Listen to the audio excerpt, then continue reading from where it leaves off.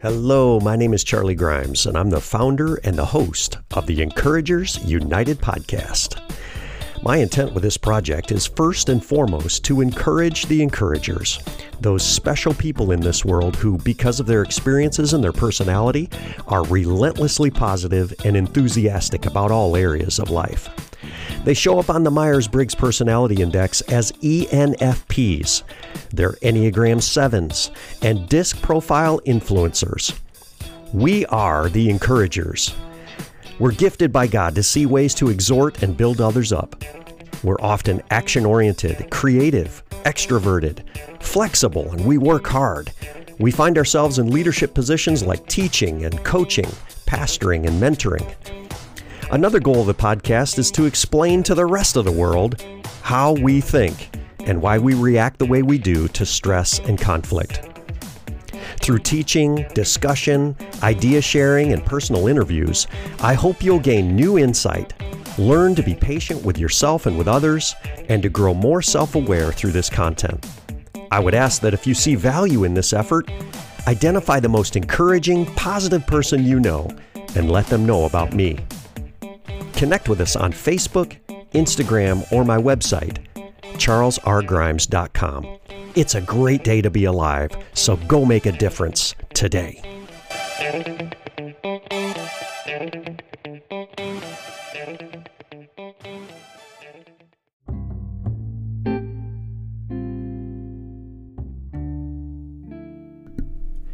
Hello, encouragers. Welcome to day 6 of the 7-day Encouragers Journey. Thanks so much for joining us each day. This has been a wonderful exercise for people to consider, reflect, and find actionable steps to move forward and to really move the needle in our lives towards understanding each other and loving each other and making the world a little bit better each day. So day 6 brings us to something that I want to challenge you with. The next 2 days are going to get a little bit more personal and a little bit more difficult in some ways. I want you to think about breaking a barrier on day 6.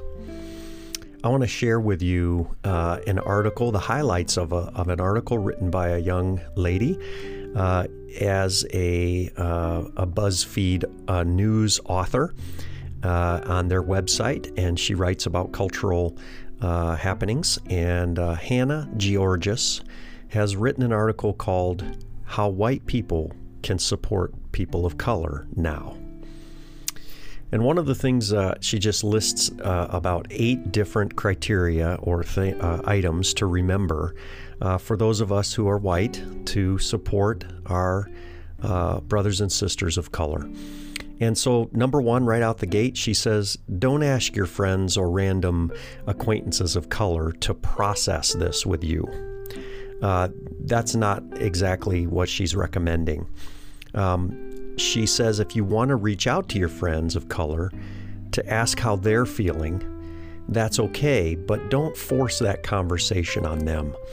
It would be much better for you to invest your energy into having difficult conversations with white people, not people of color.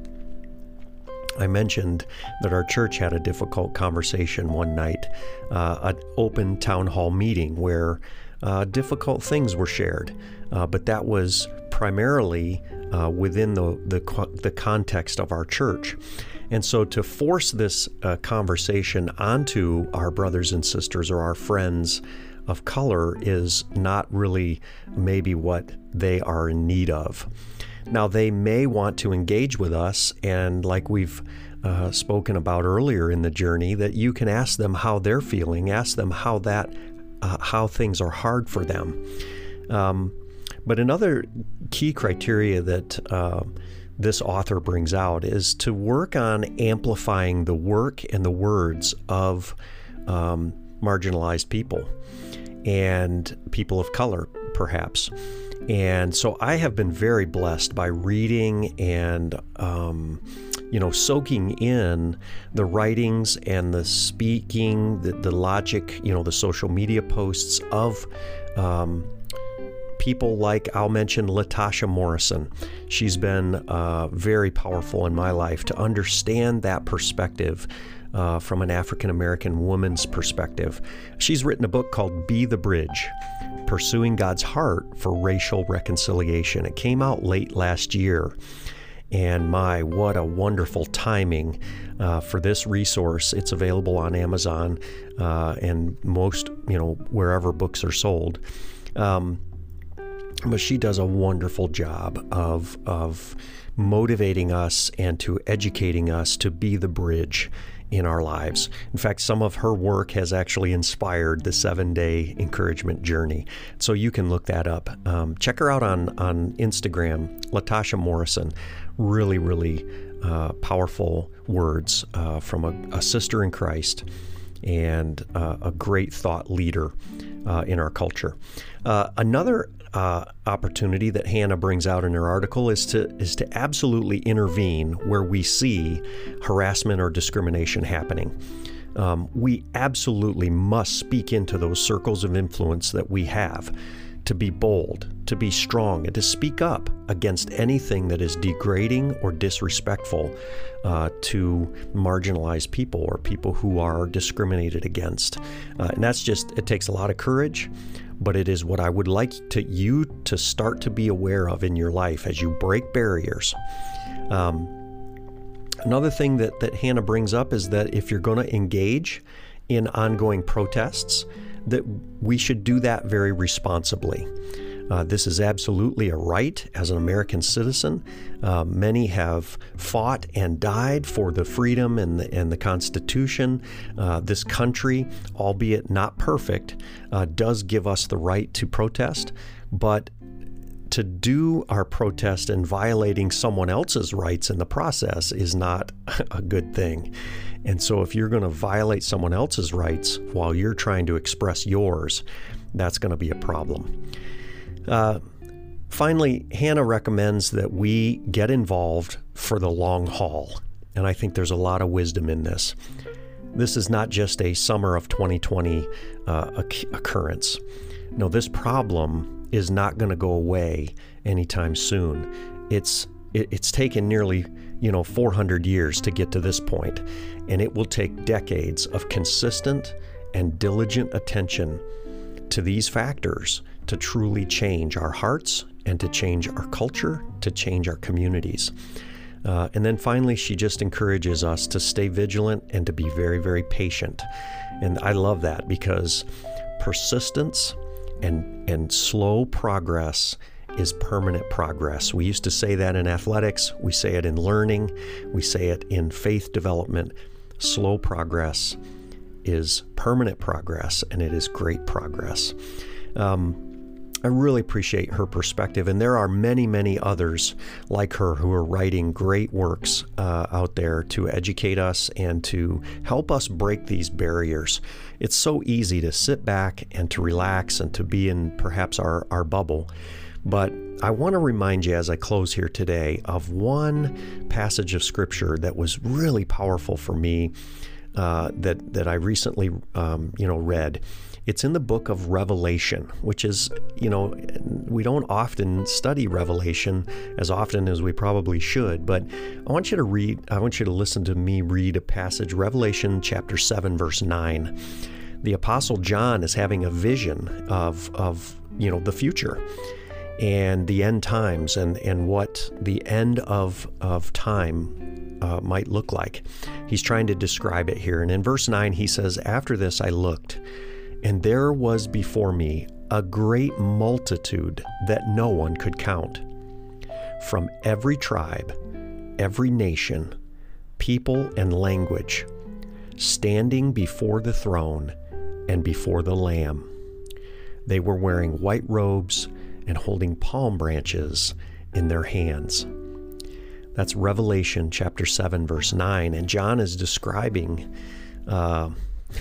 it kind of reminded me, and he said palm branches, of the triumphal entry that Jesus, we read of Jesus having right before the Holy Week when he was crucified. But the Lamb of God is on his throne, and a multitude of people from every tribe, every nation, people, and language all gathered together.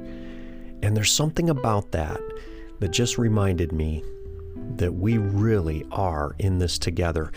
We want you to break barriers.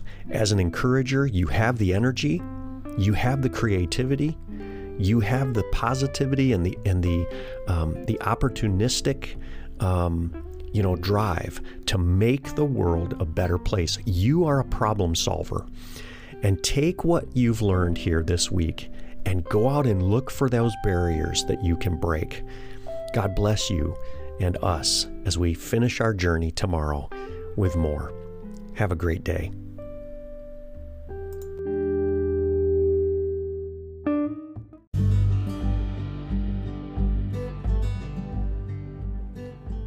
Hi, it's Charlie. Thanks so much for listening to today's episode of the Encouragers United podcast. I need a favor. I'm trying to grow my podcast and the listenership so that I can encourage more people and to expand my reach to attract those that are encouragers in our world. I would like you to do me a favor if you could.